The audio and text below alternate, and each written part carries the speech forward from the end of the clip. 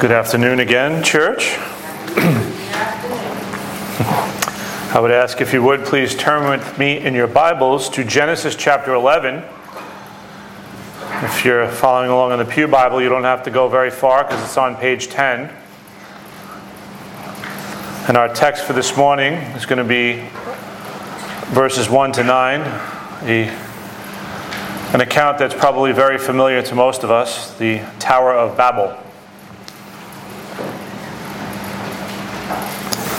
And as I made mention a few weeks ago, in our study in Genesis chapter 4 of the story of Cain and Abel, I love the study of Genesis, especially the first 11 chapters, because in this wonderful first book of the Bible, we have so many of the core doctrines of our faith being presented to us. And for those of us who are Christians, Genesis provides for us a great starting point for the development of our worldview. Now, what do we mean when we speak of a worldview? Well, simply put, a worldview is the way that a person sees the world around them. And everyone has a worldview, whether they know it or not. Now, some people will give more thought to it than others, but at any given point in a person's life, there are going to be deep questions about life that people have, and they're seeking answers to these questions. But all worldviews must be able to answer four basic questions. There can be certainly other questions involved, but these four basic questions are something that every worldview has to be able to answer. And the first one is a question of origins. Where do I come from? Second is a question of destiny. Where am I going? Third, a question of purpose. Why are we here? And lastly, a question of morality. How is it that we should live? What is right and what is wrong? Now, I'm not going to leave you in suspense. I'm going to tell you right on the forefront of this message that Christianity is the only belief system that can answer these four questions logically, completely, and coherently. And Christianity, when properly understood and applied, makes total sense. But most importantly, it's true. Unfortunately, though, we know that since the fall in Genesis 3, a biblical worldview is not the predominant view in this world. There have been countless other worldviews throughout history that have competed for supremacy. And although each may have a measure of truth to them, none can fully satisfy the answer to the four basic questions. And actually what ends up happening is that a lot of these competing worldviews, where they might be speaking a little bit of truth, usually are actually borrowing from the Christian worldview anyway. But I think we all understand that within the last 100 years or so, that the worldview that has dominated our culture is the materialistic view of evolution. Now, we've spent a lot of times over the years in this church, in different settings, dissecting all of the problems with evolution.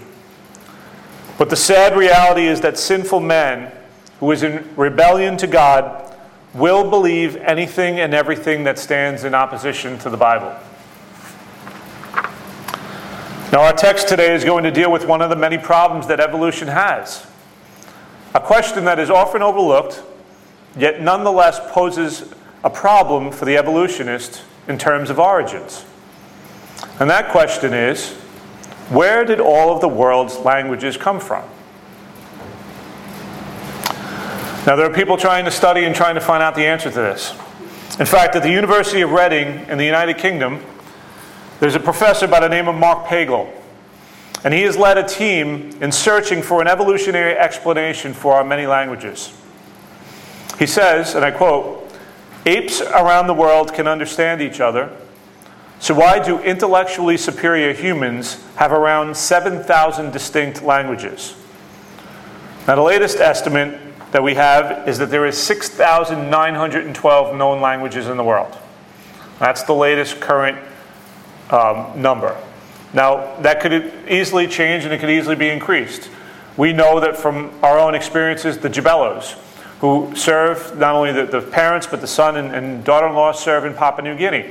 And from our understanding of what they've told us is that within each tribal group, when sometimes just the next town or the next village over, that there are different languages being spoken or dialects being spoken. So there perhaps are unreached people group of the world that we've never been around or encountered that might speak another language. So that number in of itself may increase. But as of now, there's close to 7,000 known languages in the world right now. This gentleman goes on to say, why would humans evolve a system of communication that prevents them from communicating with other members of the same species? He freely admits that human languages fly in the face of evolutionary ideas, and that the linguistic history is an evolutionary paradox because as humans evolve, they are supposed to become more advanced. Yet the presence of so many languages actually slows down the movement of ideas, of technology, and then even of people groups. Now, ironically, Pagel finds that the best explanation that he can come up with is actually the biblical account found in Genesis 11. But because he does not believe in the Bible, he can't accept it as true, and therefore he continues his search. Now, before we look to our text this morning, or this afternoon I should say, I just want to present some facts that I found to be fascinating. In the study of languages, known as linguistics, there is a grouping that is done to create languages that are related in order to construct what is known as a proto-language or simply a whole family tree of languages. 449 of the world's languages fall into the category known as Indo-European language family. English, Spanish, Russian are part of this family, and this entire group represents 45% of the known world. This is known as the Proto-Indo-European, and it is the most common in the world. And although each one of these languages is different, we understand that there's differences between English and Spanish and Russian, but what can happen is that we're able to trace it back to one single source of an original language from this group. The second most widely spoken language is the Sino-Tibetan group, which includes the Chinese dialects and 403 additional distinct languages. 22% of the world's population speak these, and again, these are able to be traced back to a single source. Now, if I'm doing my math correct, that leaves us with 33% of the world. And the rest of the world, the rest of the 33%, fall into one of 92 different language families. Now, this is interesting, though, because there is no evidence whatsoever to suggest that all of these language families have one original source.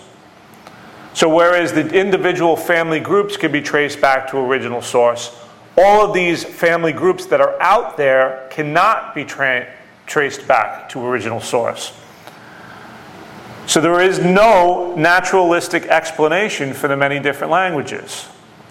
And since there isn't, there must be another cause. And that leads us to our text for today. Genesis chapter 11, and we'll begin by looking at verse 1 and 2.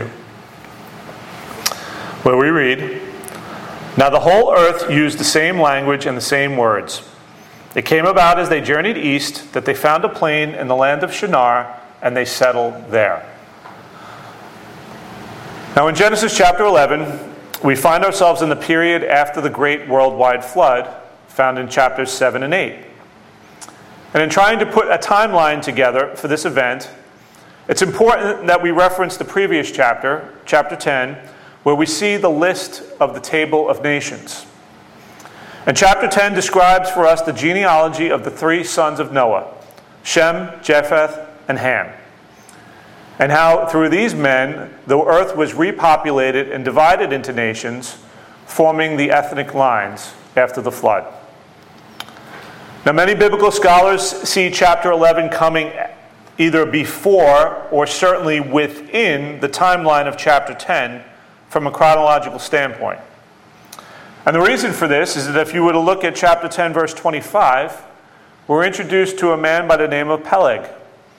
And we are told that in his days the earth was divided, which would make sense in light of what we are going to see in verses 8 and 9 of chapter 11. And if this is indeed the case, then the event that we're going to look at of the Tower of Babel is approximately 100 years after the flood. So all in total, when we look at these two chapters, it's safe to say that the reading of chapter 10 tells us what happened, and chapter 11 tells us why it happened. But as we look specifically to the text, in verse 1, we're told that all of the inhabitants of this post-flood world spoke the same language. Literally, in the original language, it's the same lip. And this is going to set the backdrop for what's going to transpire. In verse 2, this rather large group of people are traveling east from their location, and they decide that they're going to settle in this land of Shinar. And again, looking closely at chapter 10, we see that Shinar was a land that had many cities in it. Among them was one city known as Babel, which is an early name for the city of Babylon, which we're going to see much later on in Scripture is a prominent city and a city that is going to be one of the enemies of the nation of Israel. Now, if you're thinking from your own geographical mind and trying to figure and picture where this is, what we're talking about here would be what known as the modern day of Iraq. So that's what we're dealing with here as far as geographical locations. Now, it also appears, and I say appears, that this people group may have had a leader, and his name is Nimrod, and he is known as a mighty hunter before the Lord. Now, when we're thinking about Nimrod, there is much speculation about him that we see in extra-biblical literature. The Scriptures itself speaks a little bit about him, but much of what we know from him is extra-biblical, and again, so it's hard to decipher what's true and what's not. Initially, he's known as a mighty hunter before the Lord. And if you look at some of the extra, again, Jewish literature, they talk about him as being a man who initially, he was a great stature, mighty before the Lord, and it sounds as though he was a man who perhaps at first was not in rebellion to God. He's a great-grandson of Noah, and perhaps at first he might be walking with the Lord. But at some point, he seems to be a man who becomes very prideful and arrogant, and then he ends up becoming known as a man who's a rebel. He's a rebel. He's known as one who made all the people rebellious against God. Again, this is according to Jewish literature.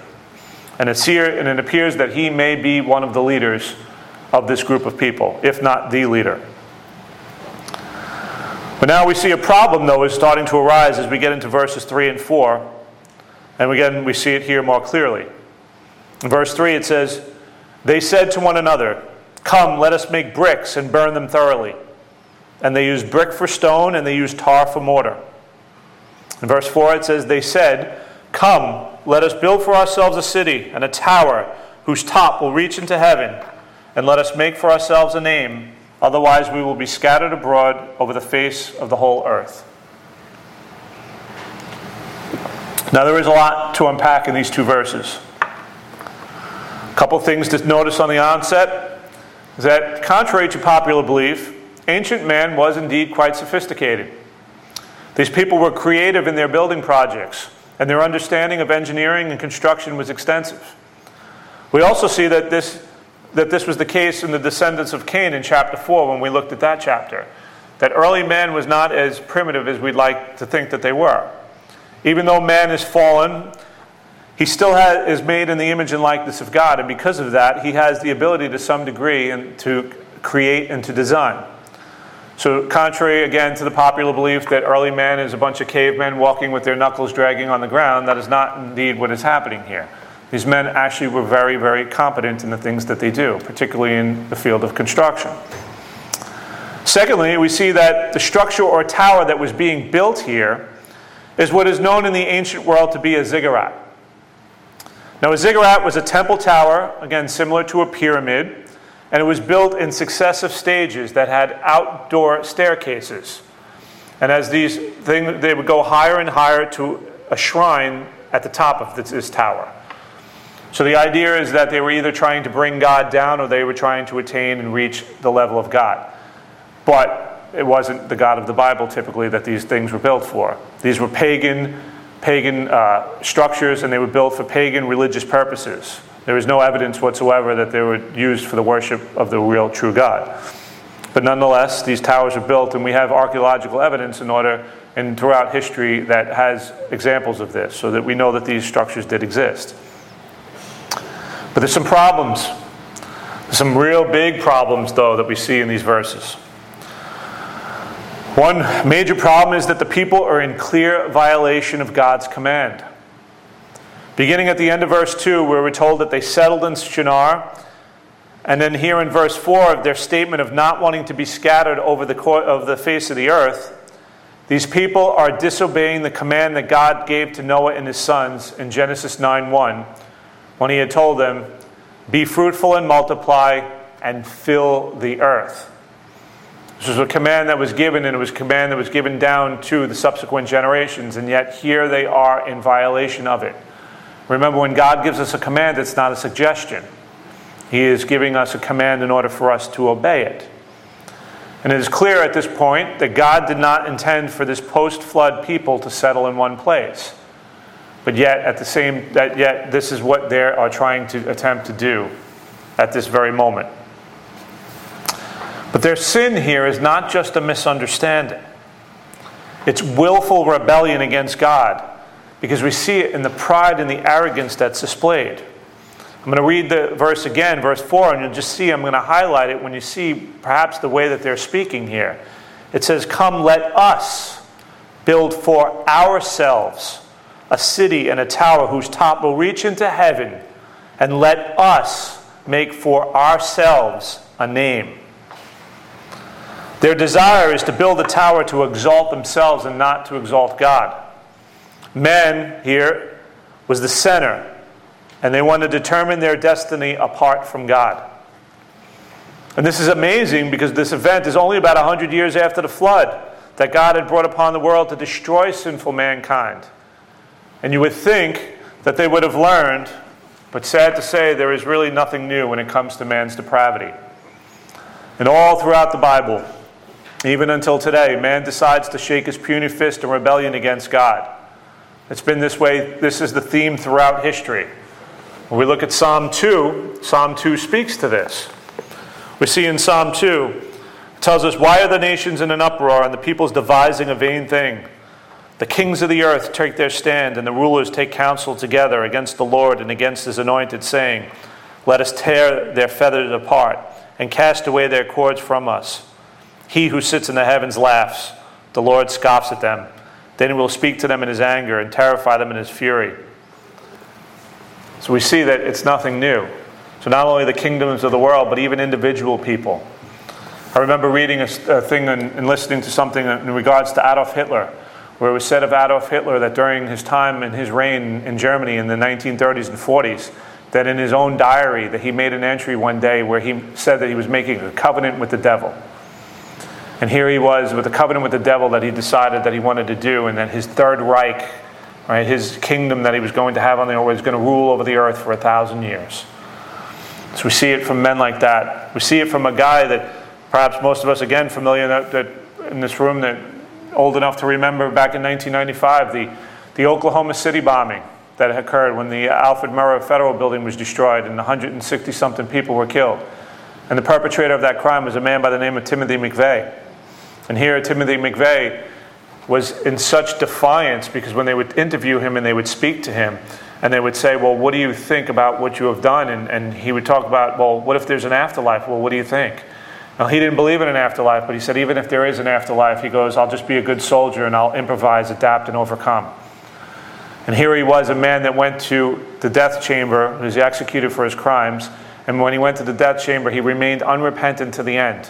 So much so that as they were putting him on the table and they were putting the needle into his arm and ready to kill him, and they asked if he had any last words, he sat there stoically and said nothing.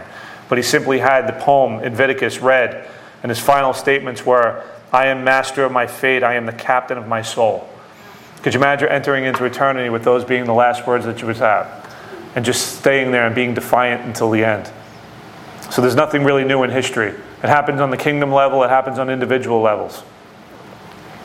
But here's the great irony in them wanting to make a name for themselves. God actually does honor the name of those who honor him. 1 Samuel chapter 2, verse 30, the Lord says, "For those who honor me I will honor, and those who despise me will be lightly esteemed." In John 12:26, Jesus says, "If anyone serves me, he must follow me, and where I am, there my servant will be also. If anyone serves me, the Father will honor him." So we can actually have our name, make a name for ourselves and be honored in a sense when we are living in faith and obedience to God. We think again of all of the people that are in the scriptures, all the heroes of the faith who were memorialized forever because of their faith and because of their trust in the Lord. They weren't looking out for their own interests. They were looking to promote the ways and to promote the Lord. But again, as if this was not bad enough, we see another possible reason for the building of the tower from extra-biblical literature. According to the Jewish historian Josephus, writing in Antiquities of the Jews, Book 1, Chapter 4, he mentions this gentleman we spoke of by the name of Nimrod again. And he said again, as Nimrod appears to be the leader of this group, Nimrod had stated, again according to this Jewish literature, that he would be revenged on God if he should have a mind to drown the world again. For he would build a tower too high for the waters to reach, and that he would avenge himself on God for destroying their forefathers. So in addition to building a name for themselves, the motive for building the tower was to protect humanity from another flood. And how foolish is that? How foolish is that to think of the power of the Lord and knowing what the Lord had done, again, very close to the flood, knowing full well from talking perhaps to Noah or even to Noah's sons of knowing what indeed had happened because they had seen it, and to think that you would have the audacity to believe that you could build a tower that God was not going to be able to destroy or God was not going to be able to control. It reminds me of when they built the Titanic, and it was said of the Titanic, they said that the ship that God couldn't sink. And then on its maiden voyage, there it went. But here we have, this is the way that man is thinking. Josephus goes on to say that Nimrod persuaded his followers to not ascribe their happiness to God as if it were through his means that they were happy, but to believe that it was through their own courage that procured their happiness.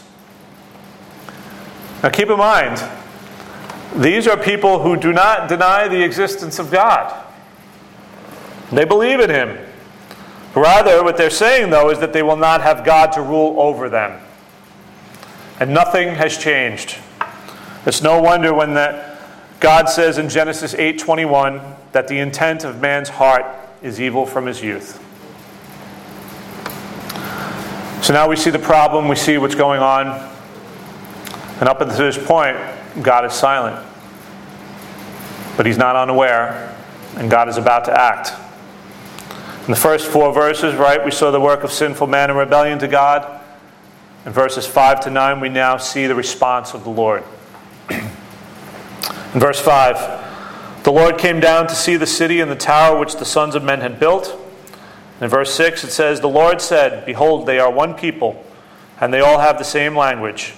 And this is what they began to do, and now nothing which they purpose to do will be impossible for them. The Lord had allowed their actions up until this point, but in his perfect timing, he now acts to intervene. First we see it says, the Lord comes down. Now this is anthropomorphic language that's being used. And what I mean by that is human language used to describe God. God is not caught by surprise by their actions, nor is he powerless to stop it. Those who might say that, and the critics of the Bible will say that, or even sometimes people in varying different denominations would argue that he's not capable of doing certain things. We understand very quickly that that argument falls flat when you consider what the Bible talks about. And the fact that if God can count the number of the stars and calls them by name, according to Psalm 147:4, or just the simple fact that he created the entire universe from nothing by his spoken word, we know that he's not powerless. And we certainly know that he's not without knowledge in regards to this. Rather, when it says that the Lord comes down, it speaks to his intimate involvement with his creation. And this happens in so many other places in the scriptures. A couple examples just from the chapters we're looking at here. In Genesis 18:21, we see that we're told that the Lord comes down to see the sin of Sodom and Gomorrah. In the very next book, in Exodus chapter 3, verse 8, speaking to Moses, we're told that the Lord comes down to rescue Israel from the power of Egypt. In Exodus 19:11, the Lord came down to Mount Sinai to deliver to Moses the Ten Commandments. The Lord's involvement with his creation is in direct contrast to what some have called the predominant religion of our day.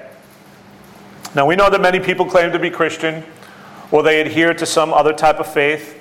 And now we live in a day and age where many people, when it comes to the question of what is your religion, a lot of people now are willing to say none, checking off the category of none. And again, there is merit to every one of these things. But I think that the religion of most of the world, when it really boiled down to it, and certainly the religion of America, is what has become to be called moralistic therapeutic deism. And that's a term that's been developed that some people have called it, and I think quite honestly that really kind of speaks true to what most people probably fall into. If you're not a true Christian or a true adherent to most faith, even people that sometimes are, they fall into that category. And what do we mean by that? Well, moralistic is, we like the idea of like something telling me a little bit of a right and wrong. But we also like the idea of the right and wrong being something that we want it to be. So the moralism really is not something to an external source. Sometimes it's an internal thing. The therapeutic is just our society in America in a nutshell. We just want people to tell us to feel good about ourselves, to affirm us in our sin, not to confront us in anything. We just want to be told that everything's going to be okay. We don't deal with sin. We don't deal with anything like that. Just pat me on the back and just say nice things to me and be on our way. And the last part is deism. I think most people at the end of the day, even an atheist, will probably acknowledge that there probably is a God somewhere. But a deist is someone who believes that God is not intimately involved in creation. A deist is someone that the old analogy was, you wind up the clock and then you put the clock off the side and you go away. So that yes, there could be a God, but he's not engaged. He's an absentee landlord and he's on his own doing his own thing. And we only need and call upon him when we want to. So in many ways, most people live like practical atheists. And I think that this would probably be the religion of what most people would have. But that's not the God of the Bible. The God of the Bible is one who is intimately involved. God of the Bible is one who sets the law. He's the one that sets the standard. And he's the one that addresses and deals with sin. In verse 6, though, it kind of represents a commentary for us as God provides a description of what's going on. The people were truly a united nation, yet they served themselves as a rebellious people. And when God says that nothing will be impossible for them, he's certainly not saying that they pose a legitimate threat to his sovereign purposes. But rather, in some ways, he's actually showing mercy to them. Because he knows full well that their unification will only lead to unchecked evil and more chaos. He knows that if they stay together in their current situation and the things that they're going to do, that things are just going to get worse. So he's not worried about the threat to himself, because there is no threat. There never has been and there never will be a threat to God. But he is concerned about his creation in this sense, and he's actually protecting them by what he's going to do. So God chooses to act. In verses 7 and 8, we see it says, "Come, let us go down and there confuse their language so that they will not understand one another's speech." So the Lord scattered them abroad from there over the face of the whole earth, and they stopped building the city.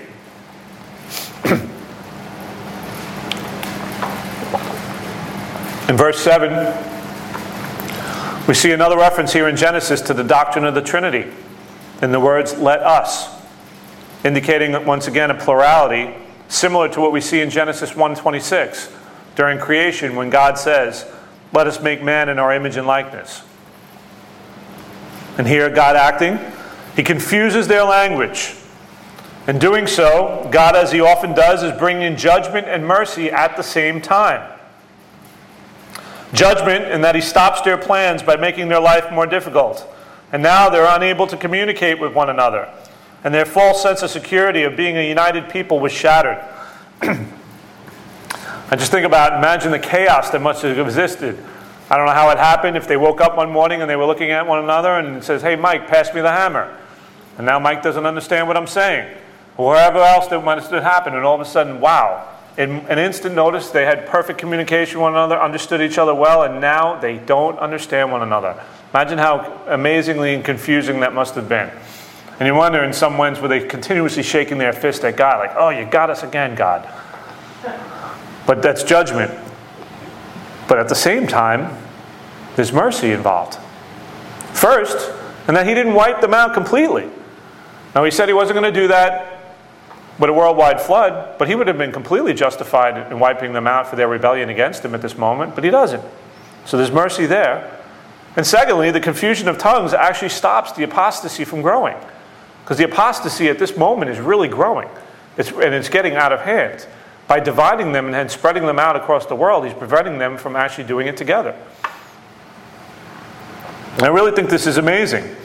Again, think back to the beginning of this message. I mentioned there has been no explanation or evidence that linguists have been able to come up with to explain the original sources of the languages. Well, there is. Genesis 11:7. It's a supernatural explanation, and not a natural one. So until one comes to accept this truth, all other searches will lead to dead ends. And that is why we will reiterate over and over again in this church that the acceptance of the first 11 chapters of the book of Genesis is foundational and essential to a proper Christian worldview. If we neglect its truth or compromise it in any way, we're leaving ourselves open to all types of error. We cannot treat the scriptures as an a la carte thing. We can't say, I like this, I don't like that. I'm going to take this out, I'm going to take that out. I was said earlier at the earlier service, I mentioned the Thomas Jefferson Bible. I believe it's at the Smithsonian Institute, one of the Smithsonian Institute of American History, where Thomas Jefferson, he was a deist, and he went through the scriptures, and there was a lot of things he didn't like. So he took out all the supernatural things, he took out all the different hard sayings, he left a shell of what it was, of just like, nice platitudes and whatnot. That's not the scriptures. Not the scriptures. What it was is Thomas Jefferson was making a God out of his own image and likeness, somebody that suited him. It might as well just call it the Jefferson Bible devoted to him, because it had nothing to do with anything else. So we want to be guarded against that. Our text of this account closes with verse 9, and it serves as kind of a recap to what transpires in the first 8 verses.